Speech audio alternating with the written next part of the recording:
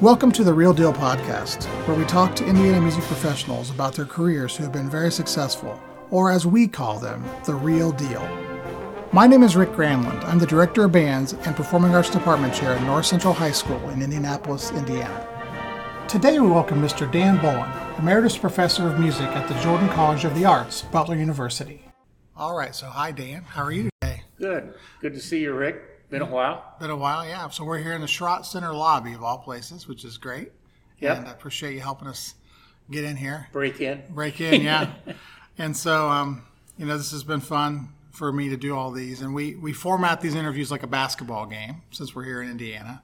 Kind of appropriate. We're down the street from Hinkle. So, so we break it up into 4 quarters. Okay. And we kind of go through your career and your growing up and things like that. So it's been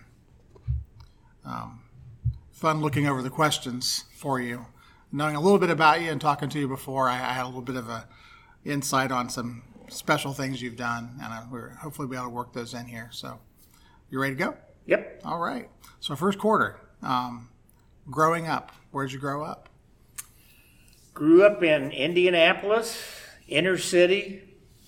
Started playing the trumpet in the 5th grade. The school had an old trumpet that was beat up, practically held together with tape. And I played the trumpet for 2 years. Then I went to Harry E. Wood, which was both a junior high and high school. And my band director decided that I should play the tuba, probably because he needed a tuba player. Sounds like a familiar And for some story. reason, I picked up the tuba, and immediately it just was part of me. I played tuba all 4 years as the tubist in the Indiana All-State Orchestra. Played principal tuba in the Indiana All-State Band with Dr. Ravelli. And I had even though it was an inner-city high school, the Indianapolis public schools back in those days had every one of the band programs was decent.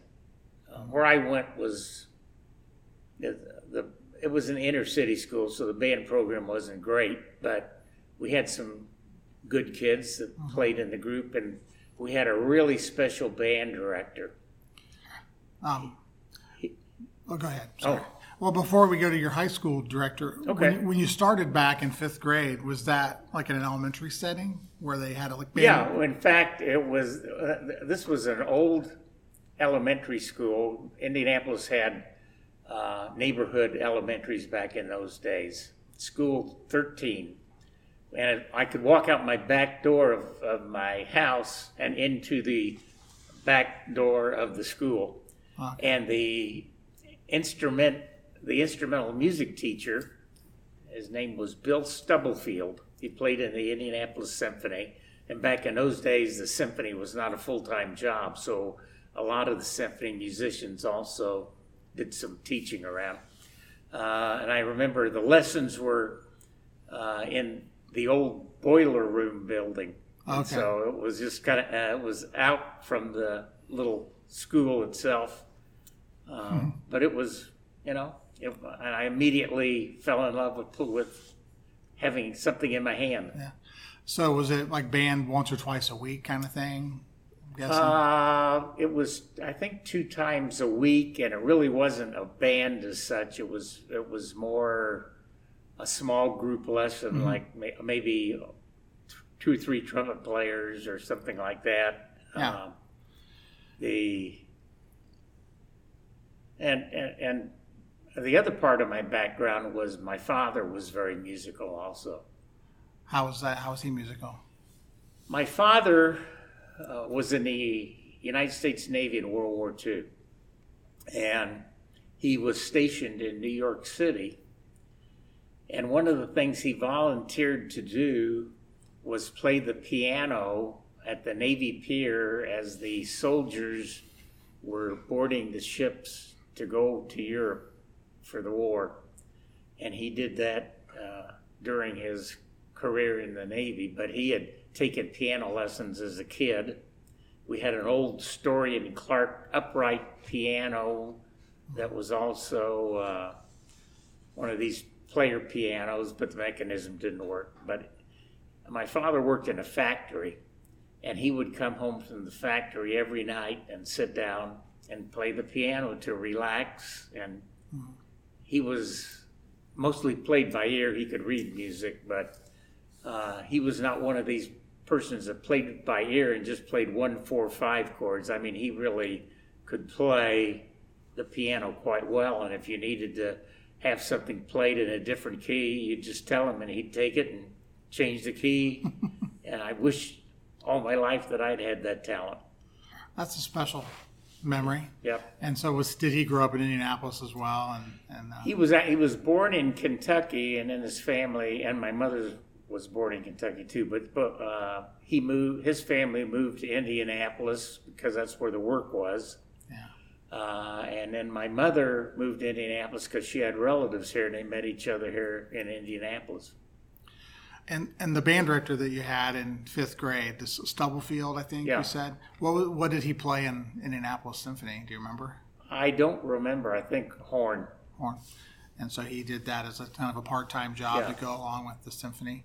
And so then Wood was a grade 6 through 12, you said, or 7 through Wood High School was 7 through 12. 7 through 12. Yeah. And who was your director there? His name was Elwyn Britton. Everybody called him Limey because Limey was a nickname given to British sailors, and his father was born in Britain. He was a British military bandmaster in World War I, came to Indiana and started the band in Crown Point, Indiana, when Ravelli was starting the band in Hobart. So my high school band director played trumpet in the Hobart band.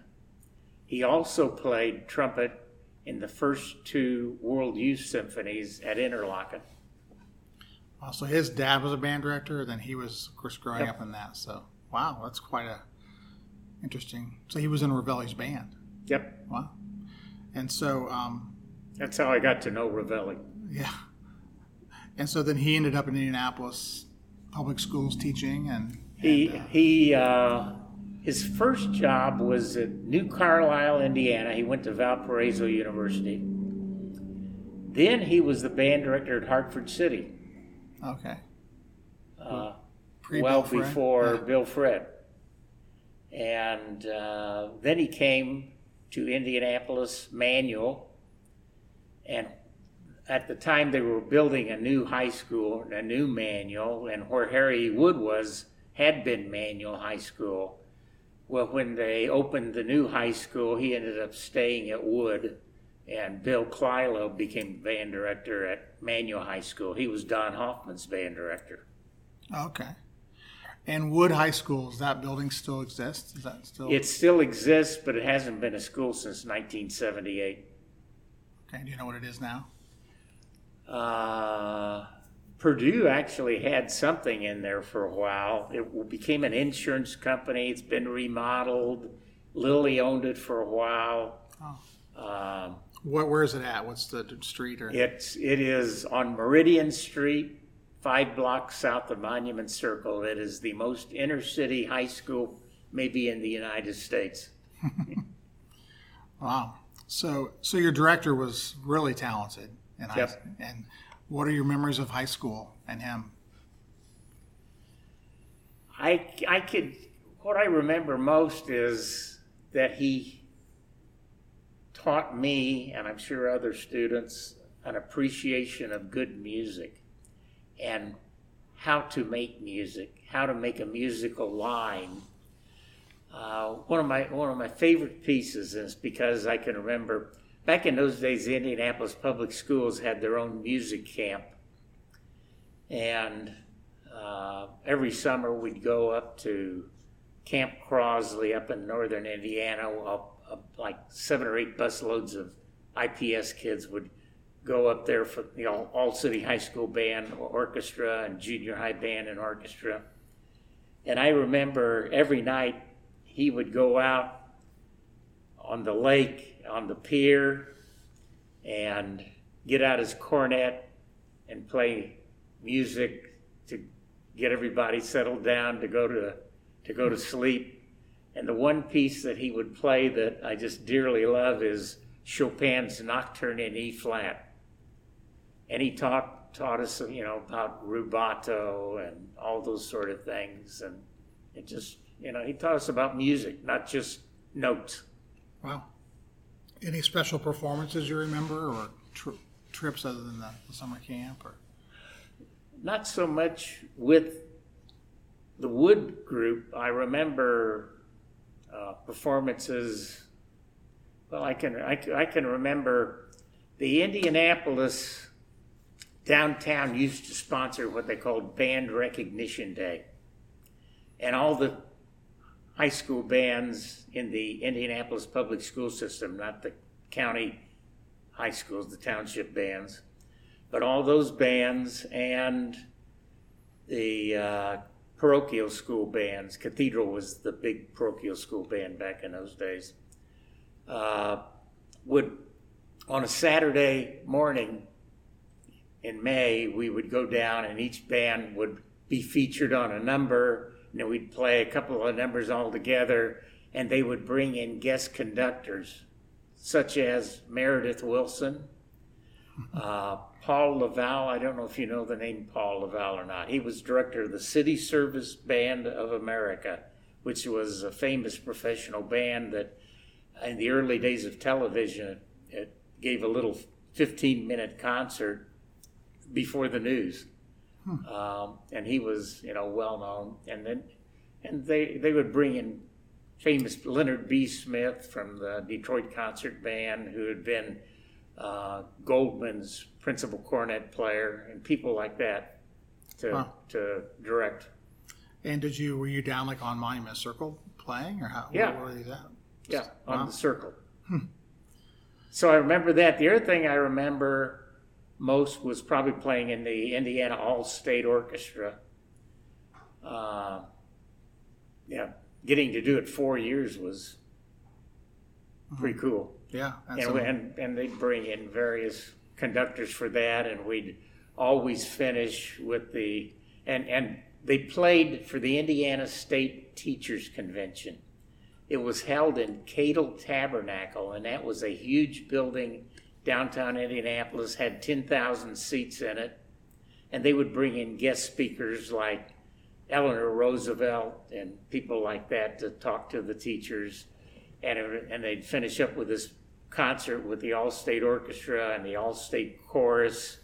It wasn't tied to Indiana music educators at the time, and we'd always end up with Wilkowski's Battle Hymn of the Republic. That tabernacle, is that gone, I assume? Oh, yeah. It's been torn down years ago. Wow. Where was that located, do you recall? I can't remember exactly, but it was downtown, on Georgia Street or something. Huge building, evidently. Yeah. What's that? Huge building. Oh, yeah. Wow. Massive. Huh.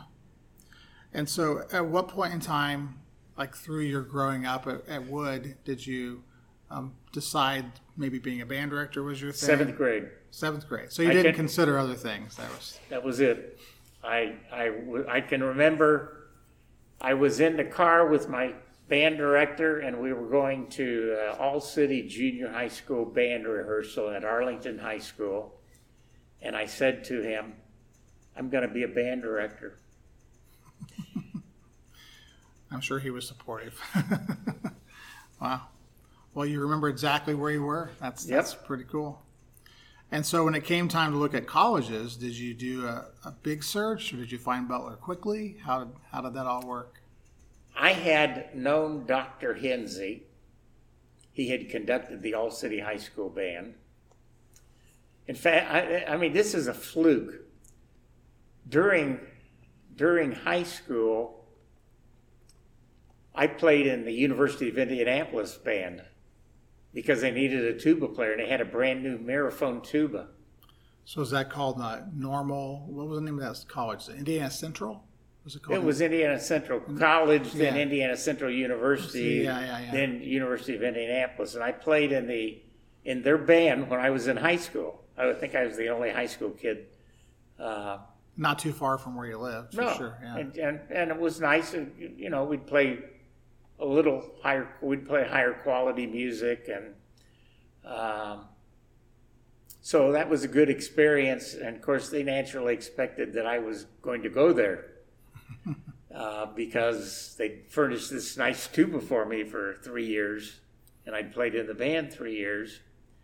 But I wanted to go to a program that I thought would be a better program. And back in those days, Butler had like a 150-piece marching band. I mean, because back in those days, tuition was $1,200. If you were in the marching band and the basketball band, you got $100 each semester. So that was $200 off your tuition.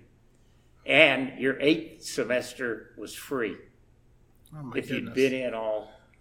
Needless to say, that doesn't happen anymore.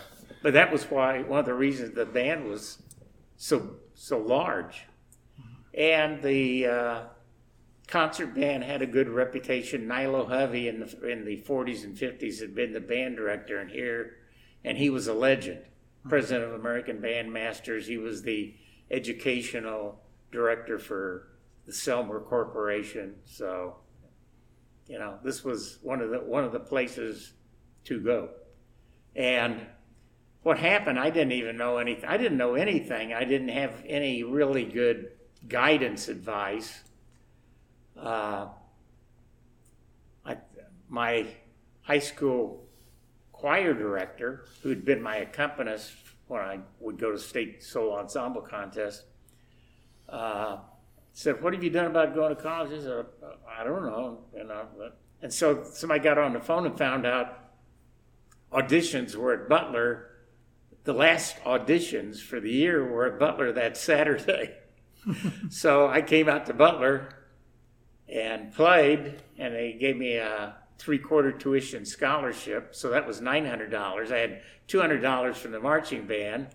I got another $200 a year for being the orchestra manager, which meant I set up the chairs for the orchestra rehearsals. I got another $200 a year for being the band librarian. So I went to college for free, plus extra money. And then during those years, there was a federal government program that they paid college kids to go give private lessons in the public schools.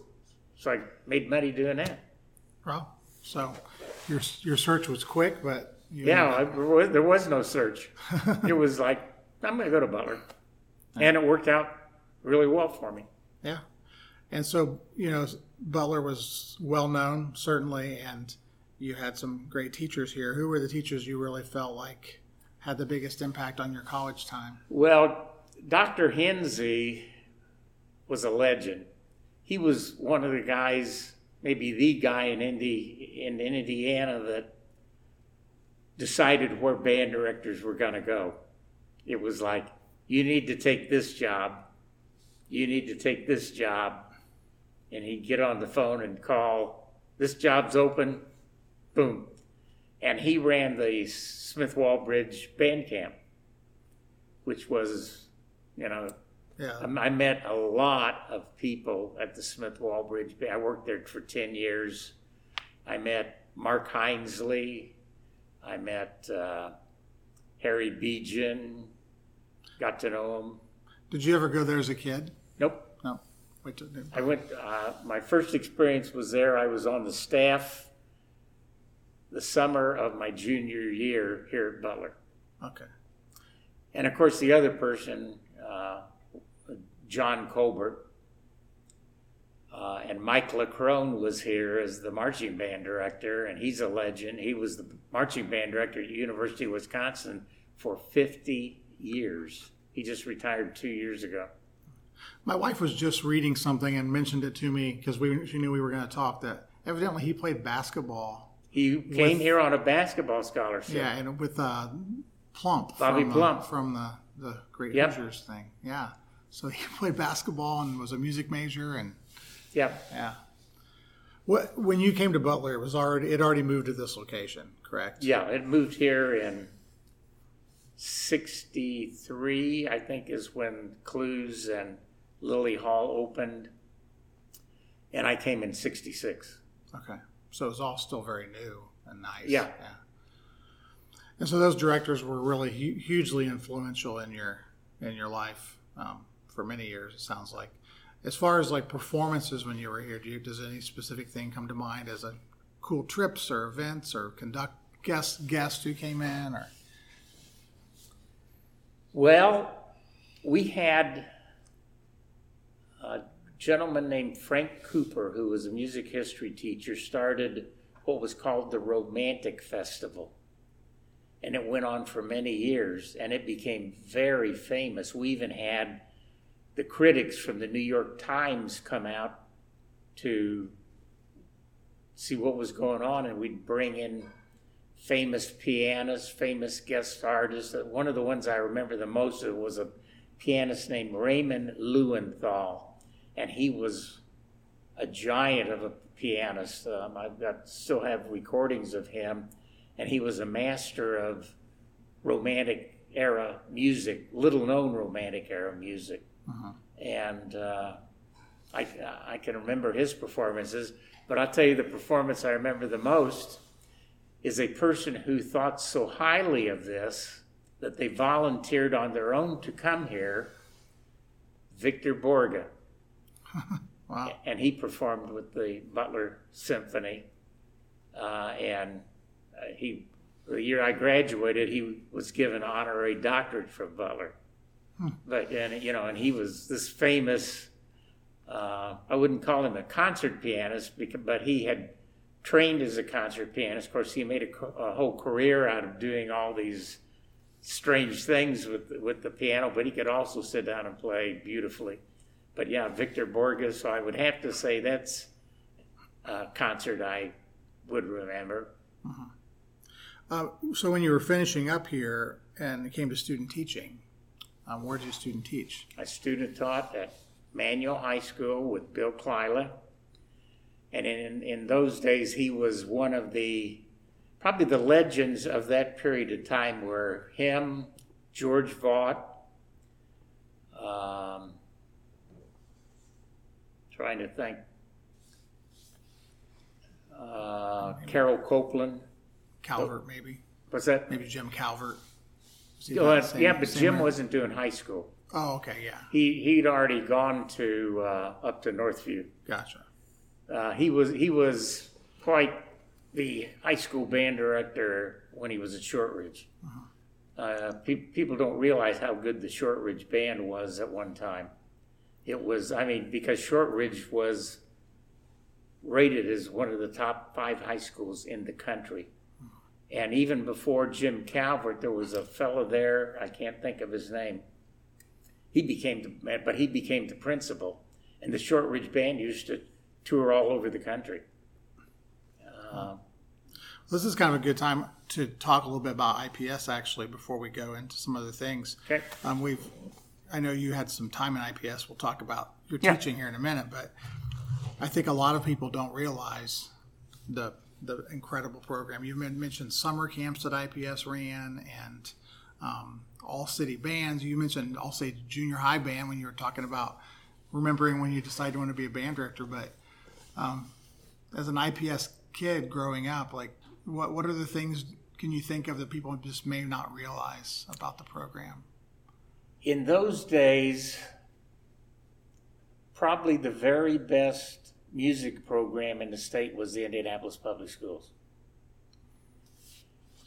There were instrumental music in all the schools. They had their own instrument repair facilities.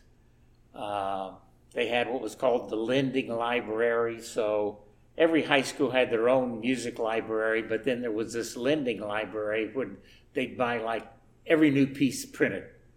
And you could go check it out of the lending library to try with your group. And they had a vocal music supervisor, Ed Emery.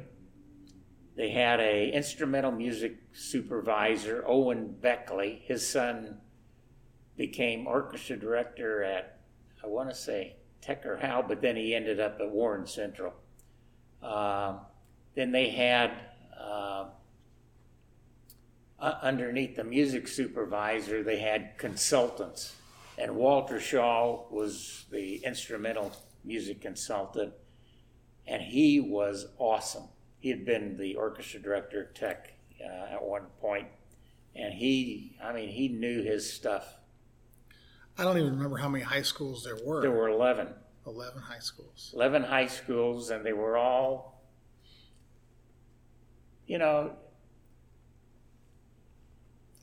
Arlington High School at that time had 5 bands. 5 bands. And Doc Severinsen would come and play a concert there every year, and the Air Force Band.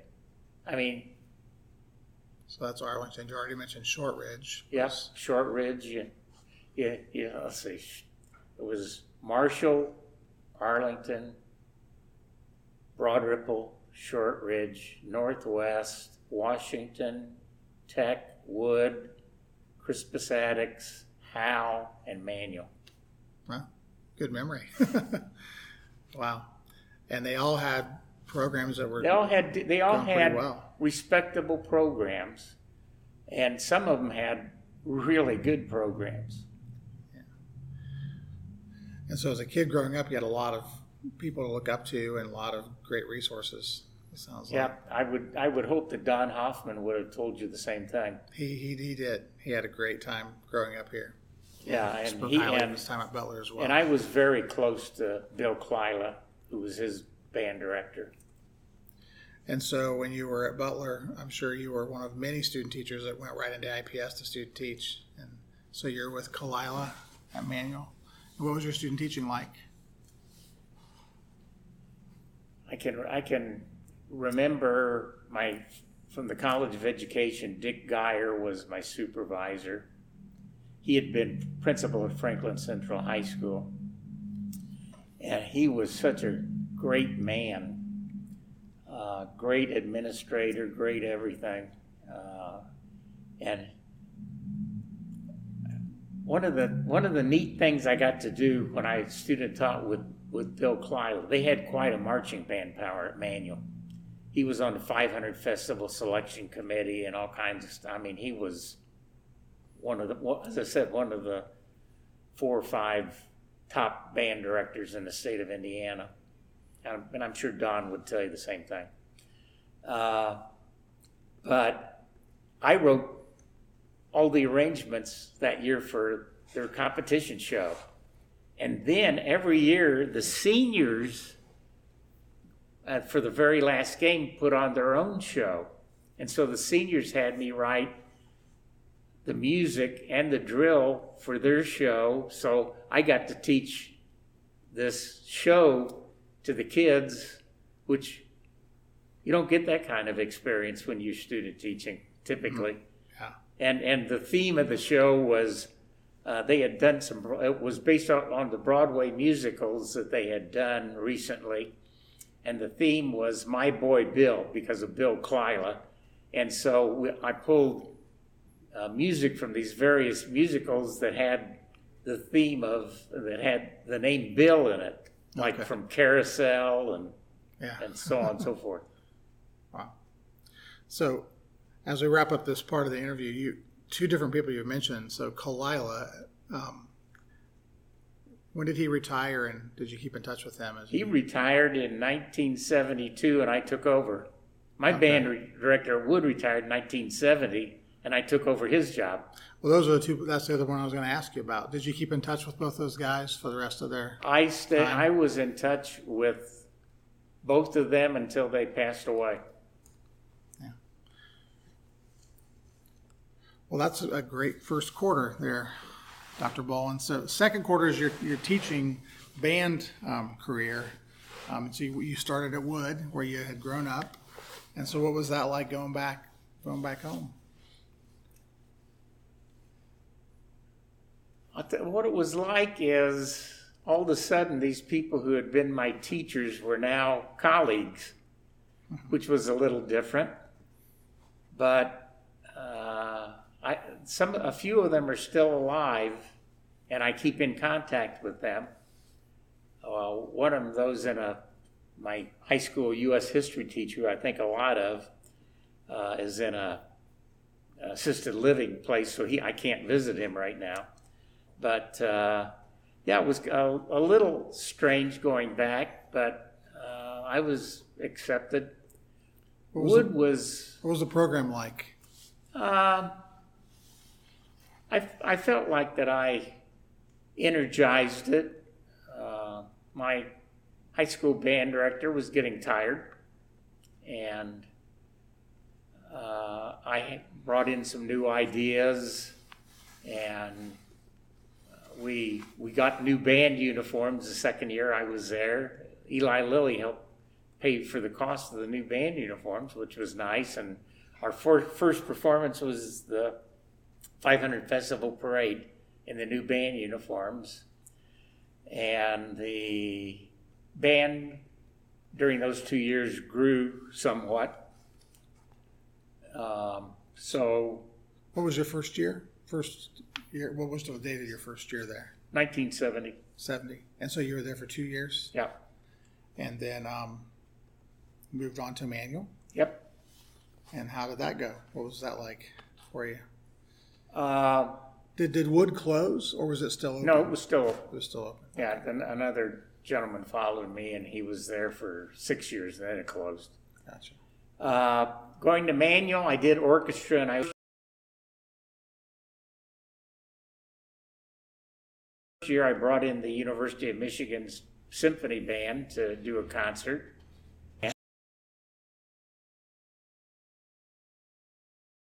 How did that work out? How did you set that up?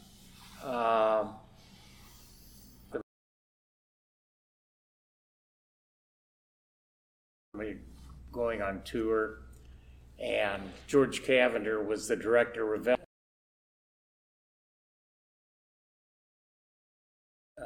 tried to be like Ravelli without having Ravelli's abilities, and he was not a success. He was the director for 3 years, and he'd been the marching band or the assistant director for forever.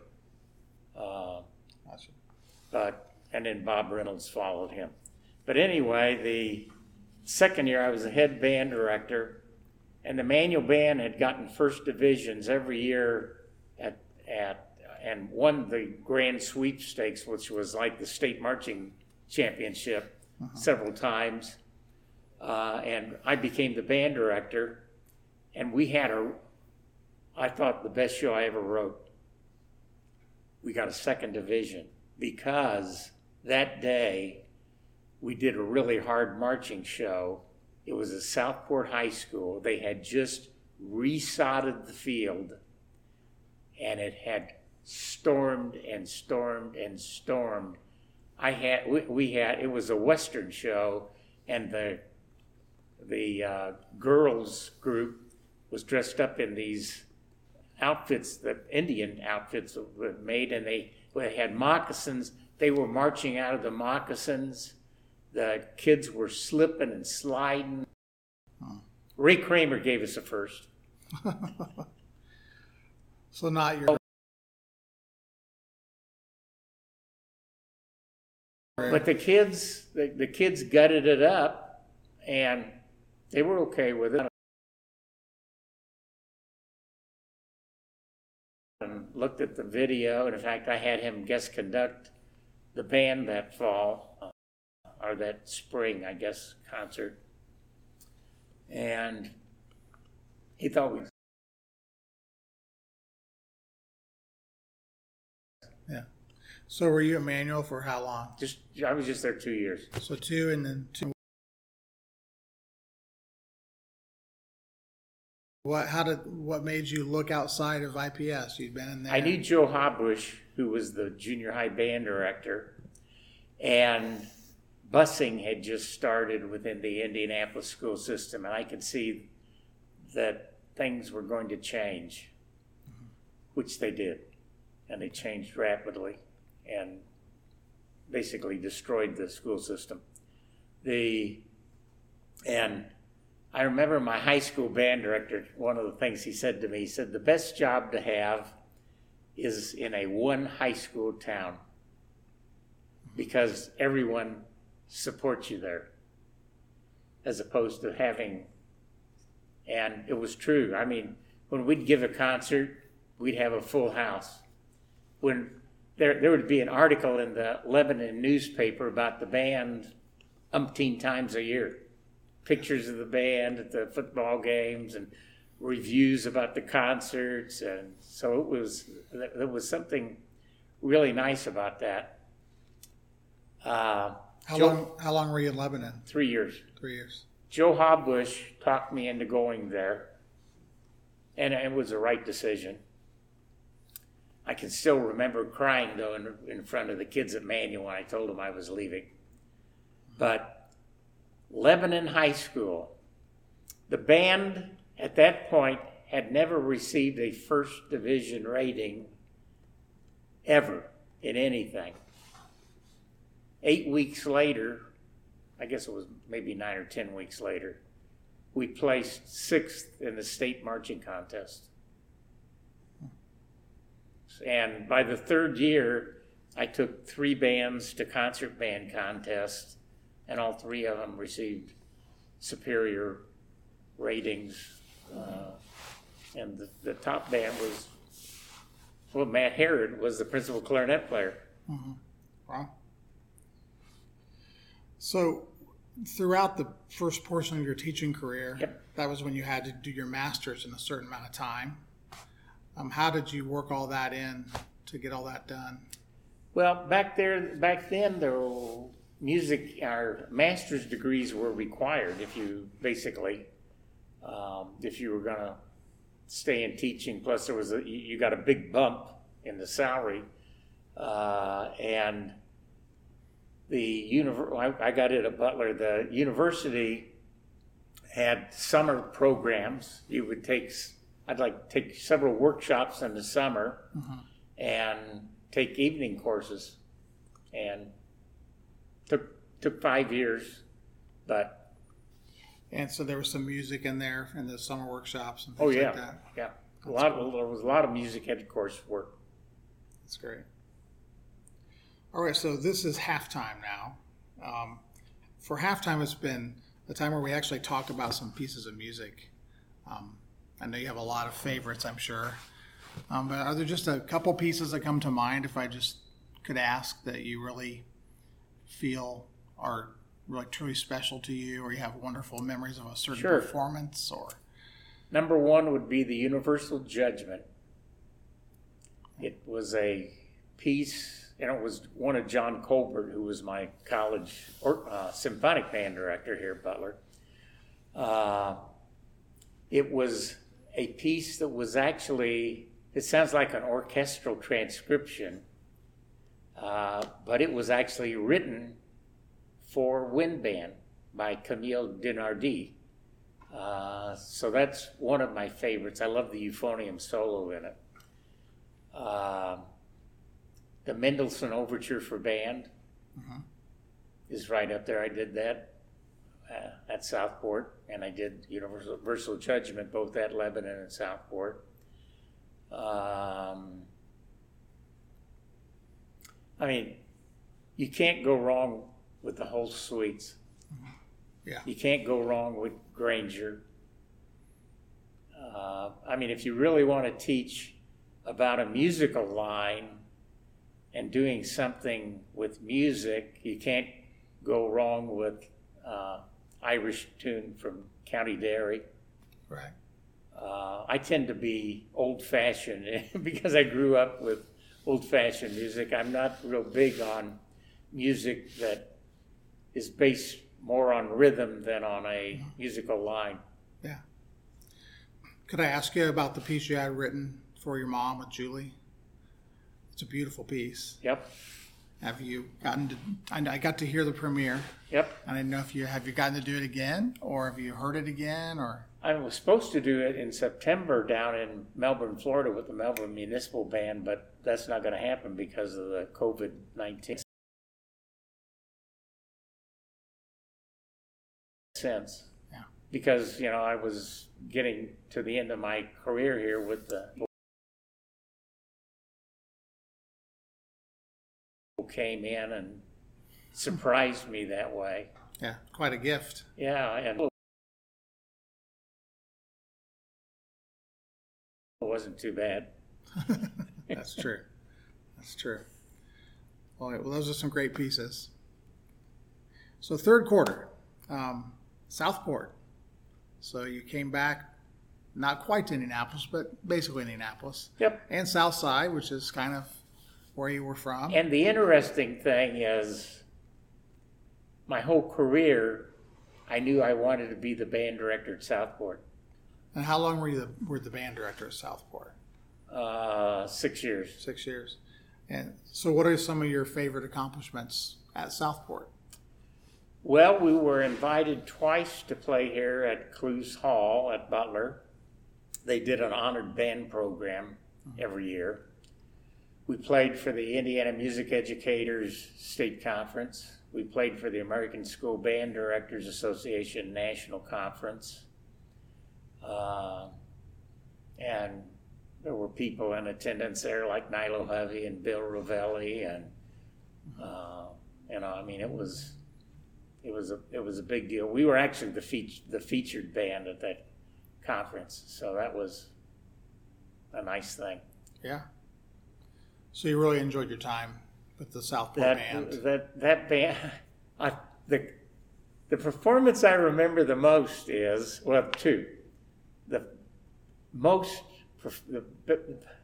best performance I can ever remember is we played at Greenwood High School for the ISMA auditions, and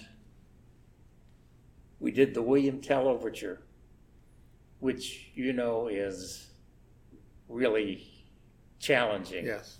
But I had the horses that could do bassoon, oboe, English horn, flute. Frank Glover was my principal clarinet player. My timpanist went on to Eastman as professional percussionist over in Germany. And I mean, horn player went to Cincinnati Conservatory, and so they could play it.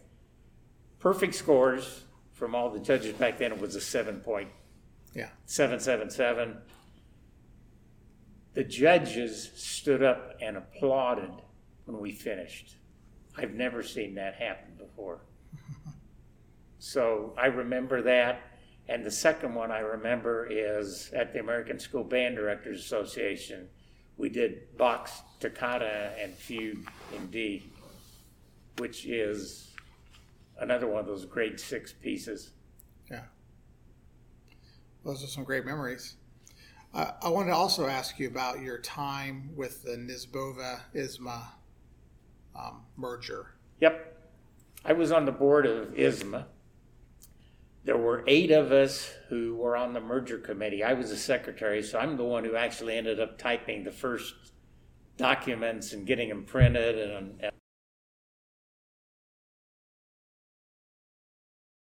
the merger of that, some of the guys on the committee didn't think we could ever get this together.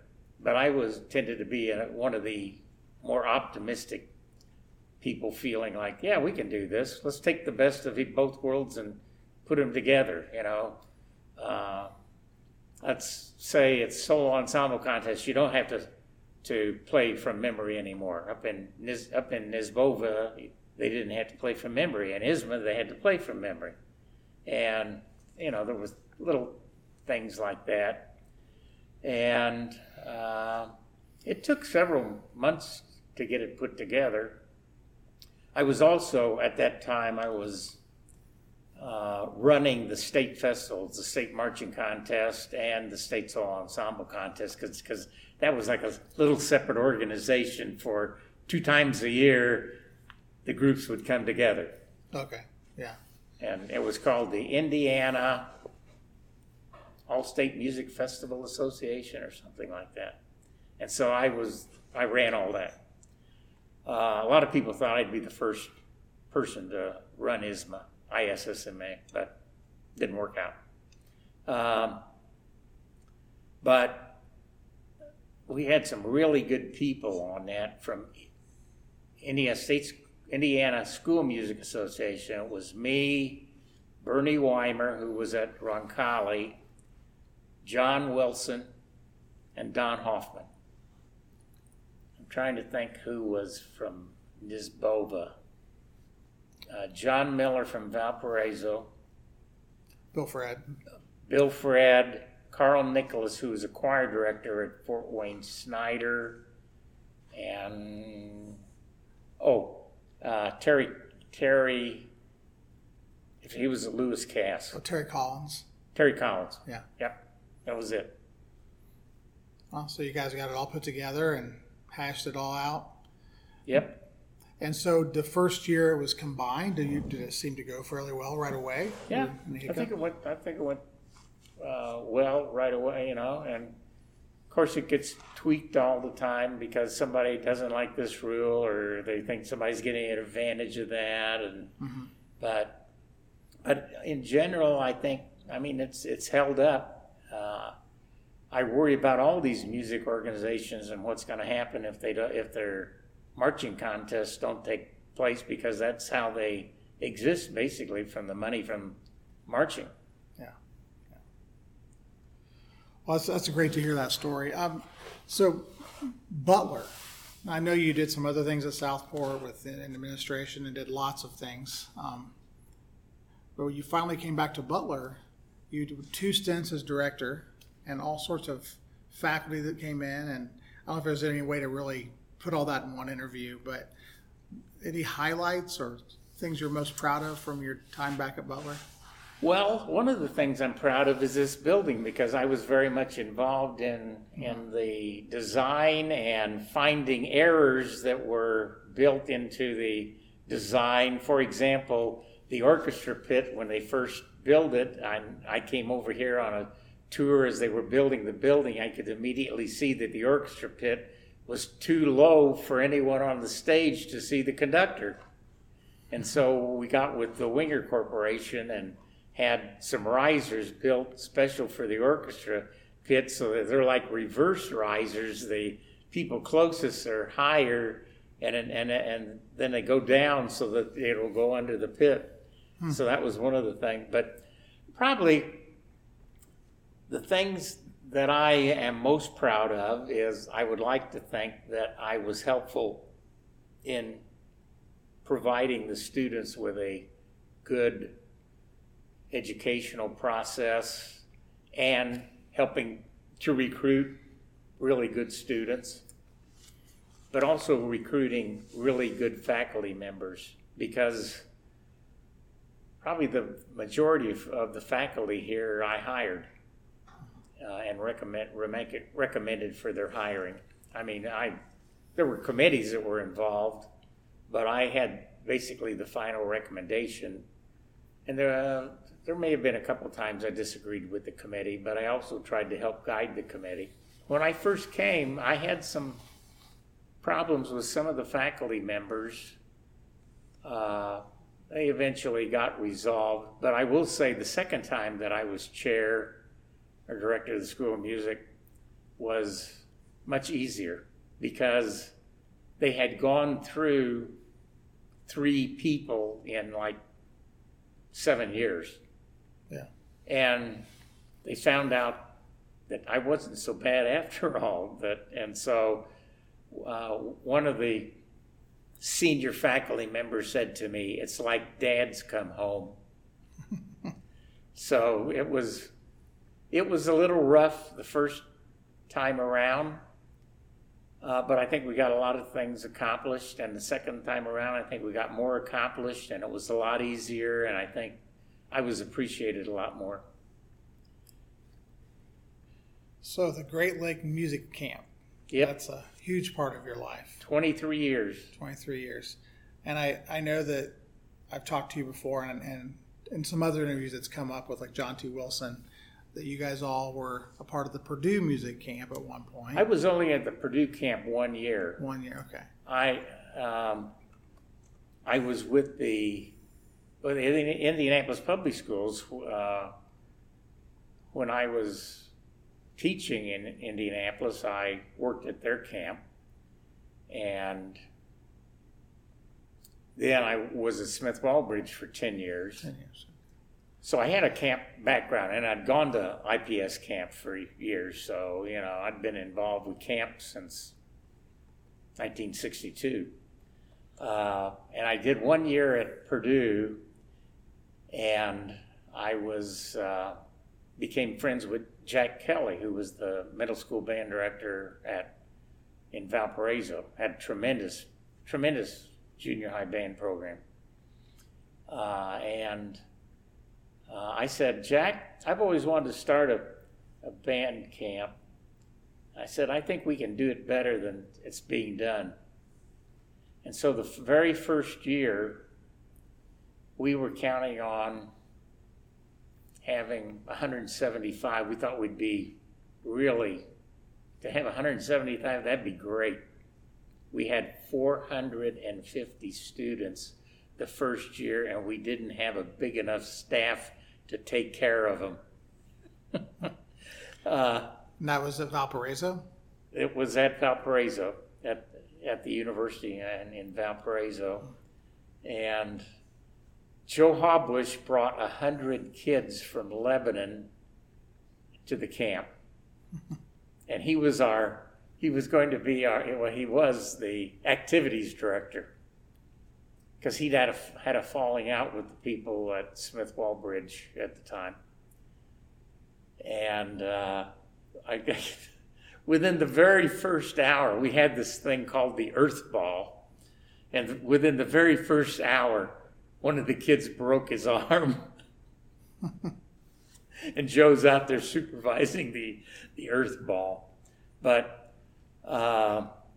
it just grew and grew to the point where we had 2 camps at Valparaiso, a camp at Butler, one camp over in Ohio. A couple of years we had camps out at Kansas State University. And then we'd take a group on a trip, to Canada or Washington, D.C. or Florida or Colorado. And so we were having over 1,500 kids a summer. So it was quite the thing. Eventually, and the great thing was the staff. We had some of the very best band and choir and orchestra people, because we added choir and orchestra. I guess we had orchestra the first year because Bob Klotman from IU was the orchestra director. But it became like a family. I mean, all the members of the staff to this day regret that we still don't get together. We even got to the point where we'd have a reading band at the Indiana Music Educators State Convention, and we'd have guest conduct and read new music. And one year we did a Sousa clinic with Keith Bryan with the staff band, and it was a good band. There was some really good players in that group. I don't know if you played in it. Yeah. Wasn't that fun? Yeah, it was great. So 23 years. 23 years. Yeah. And finally, it got to the point that the universities saw us as their cash cow, and they kept raising the price so much that it became unaffordable, number one. But the other thing is school calendars changed.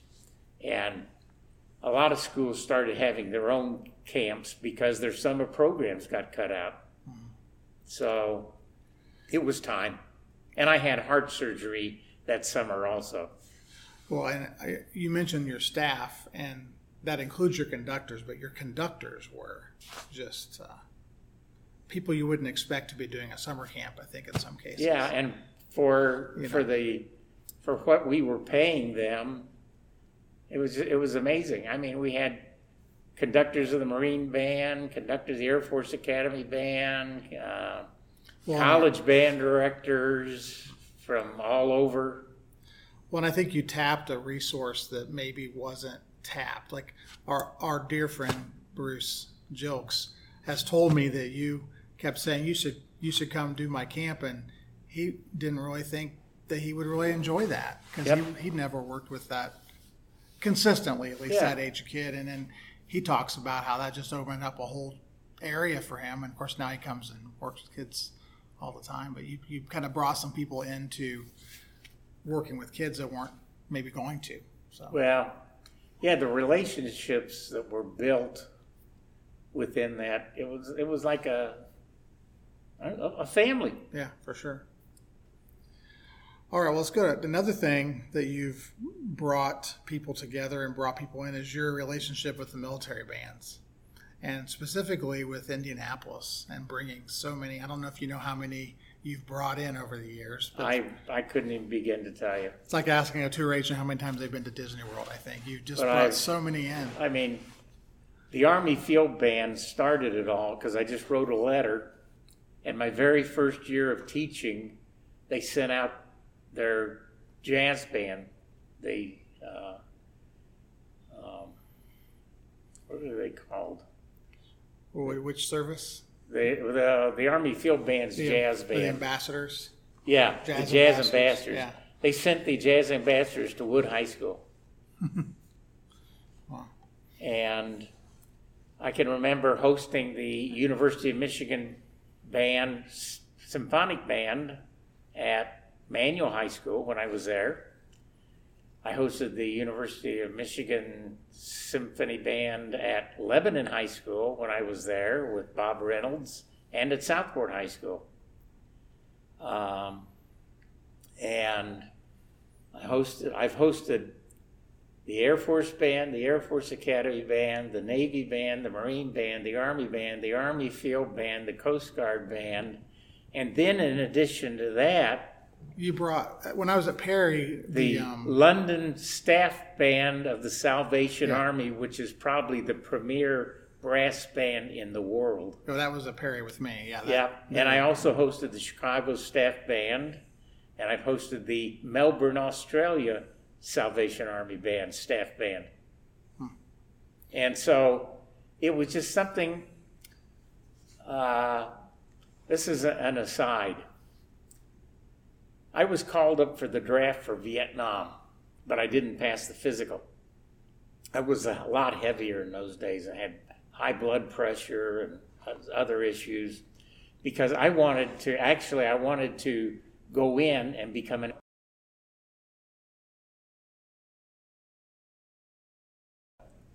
One thing I could do would be to support the military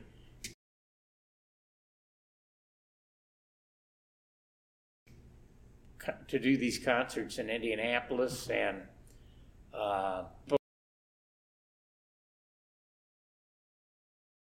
also part of their recruiting thing, and then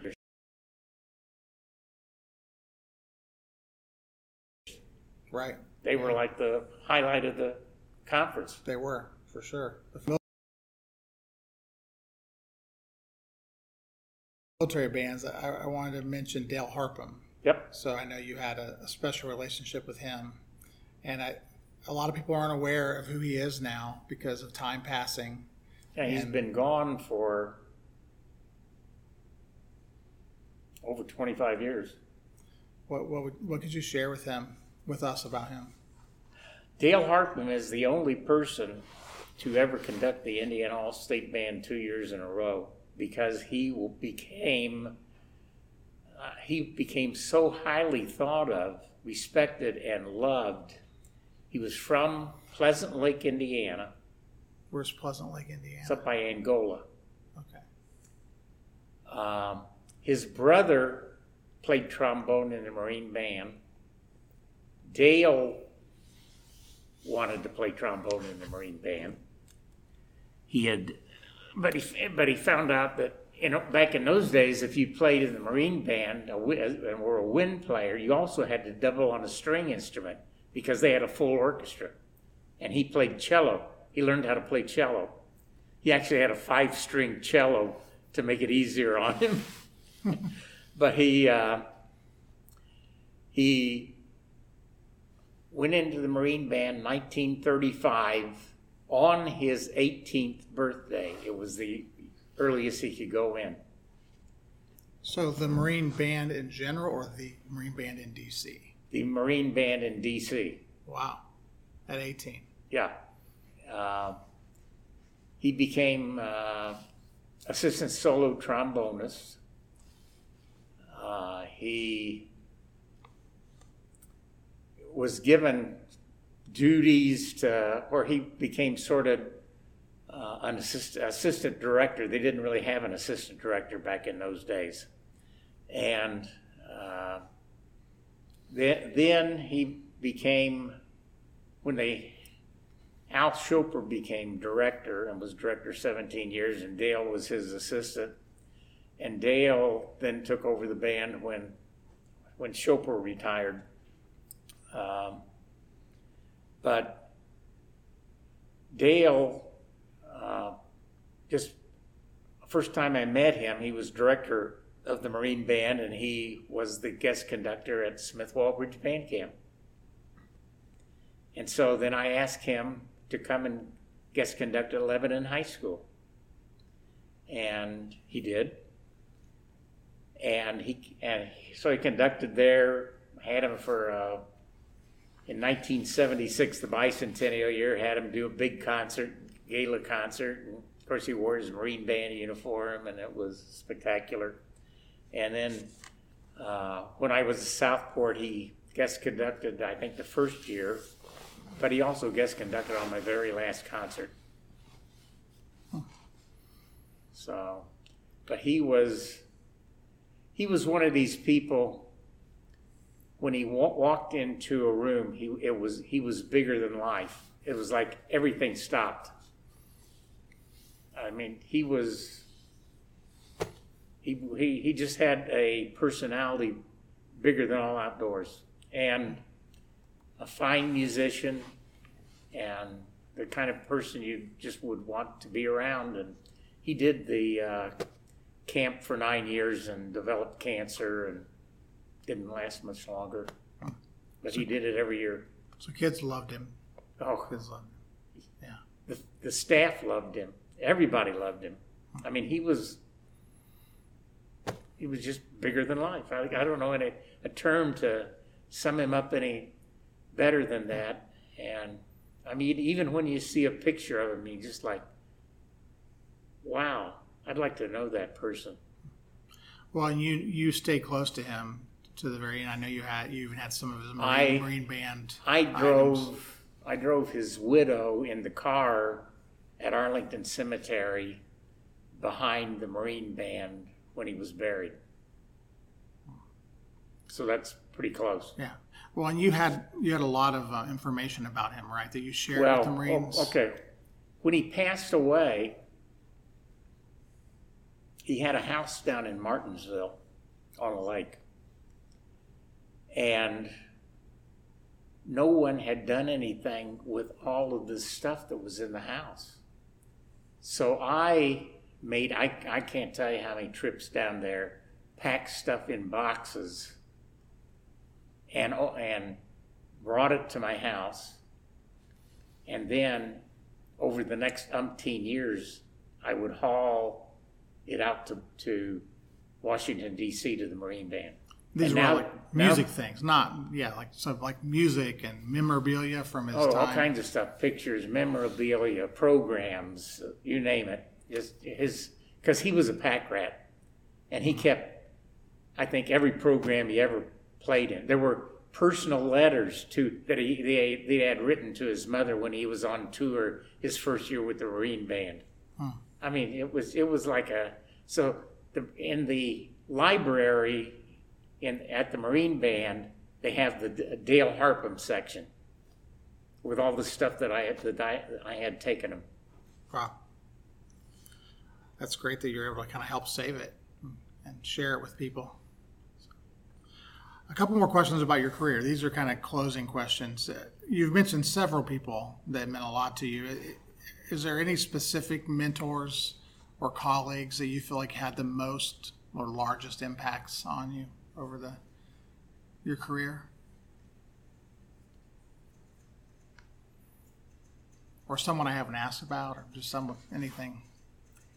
Well, I just want to make sure I include the ones, well, obviously my high school band director, Mr. Britton.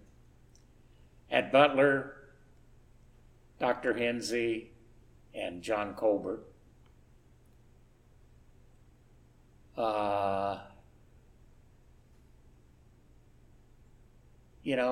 And the people that I got to rub elbows with, I would say I'm like third generation school band director.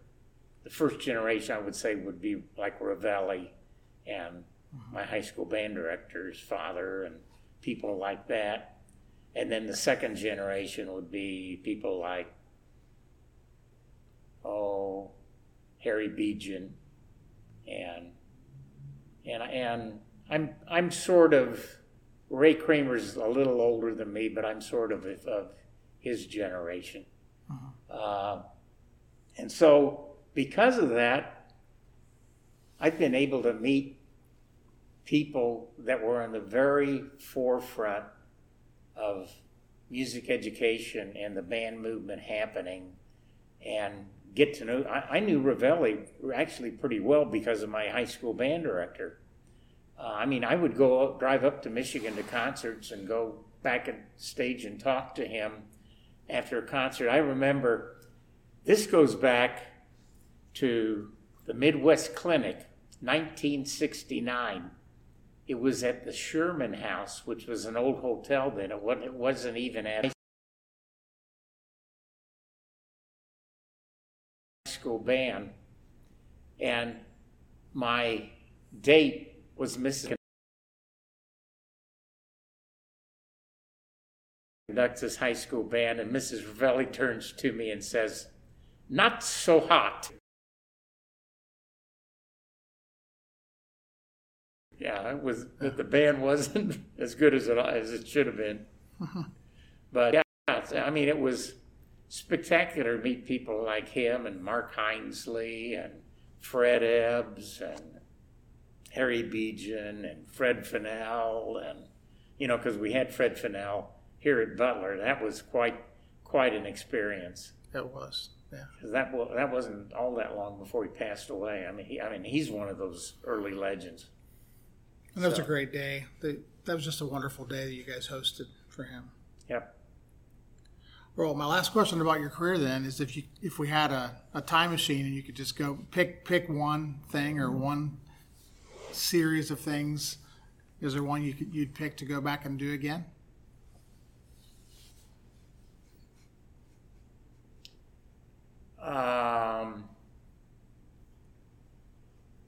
Boy, that's an interesting question. What would I go back and do again? Fifth grade band through. Do what? Fifth grade band all the way through. Any certain thing? Maybe instead of becoming a administrator, maybe I should have gone up to get a doctorate with Bob Reynolds at Michigan and become a college band director right away.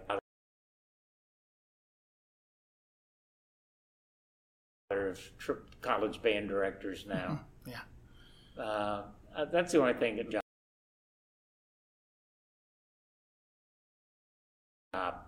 I don't think many people can say that. I never.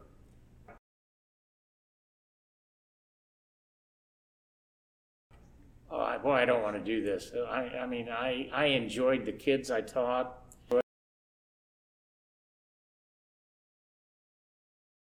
Going around to the schools and seeing the teachers and hearing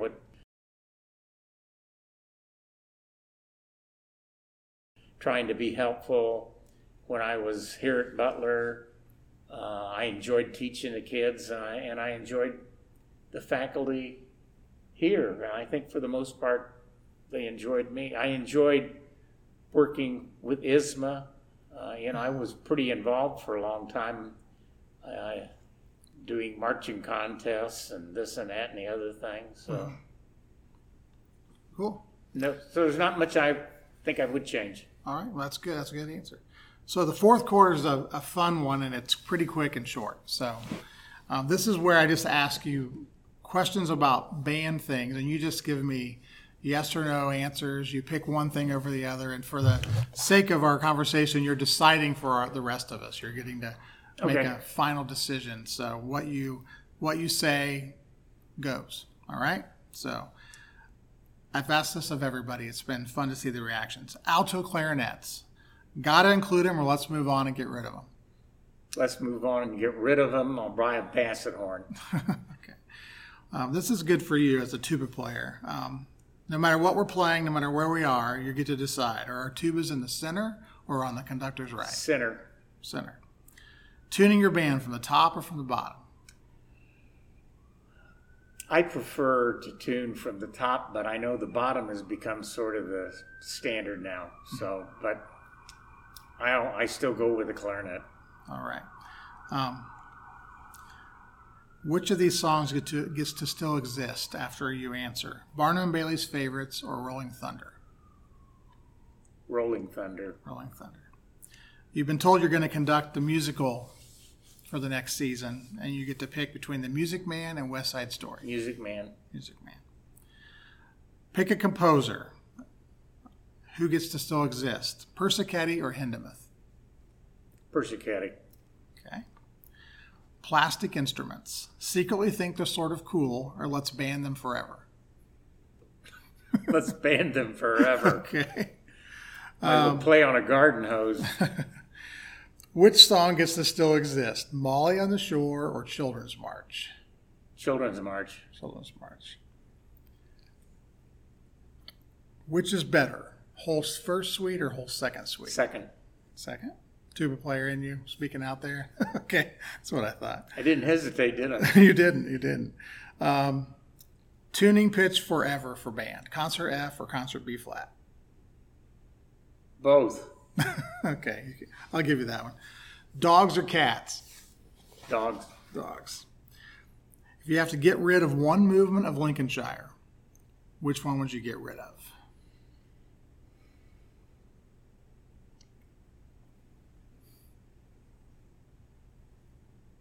I don't know. I haven't done Lincolnshire in a long time. What's the second movement?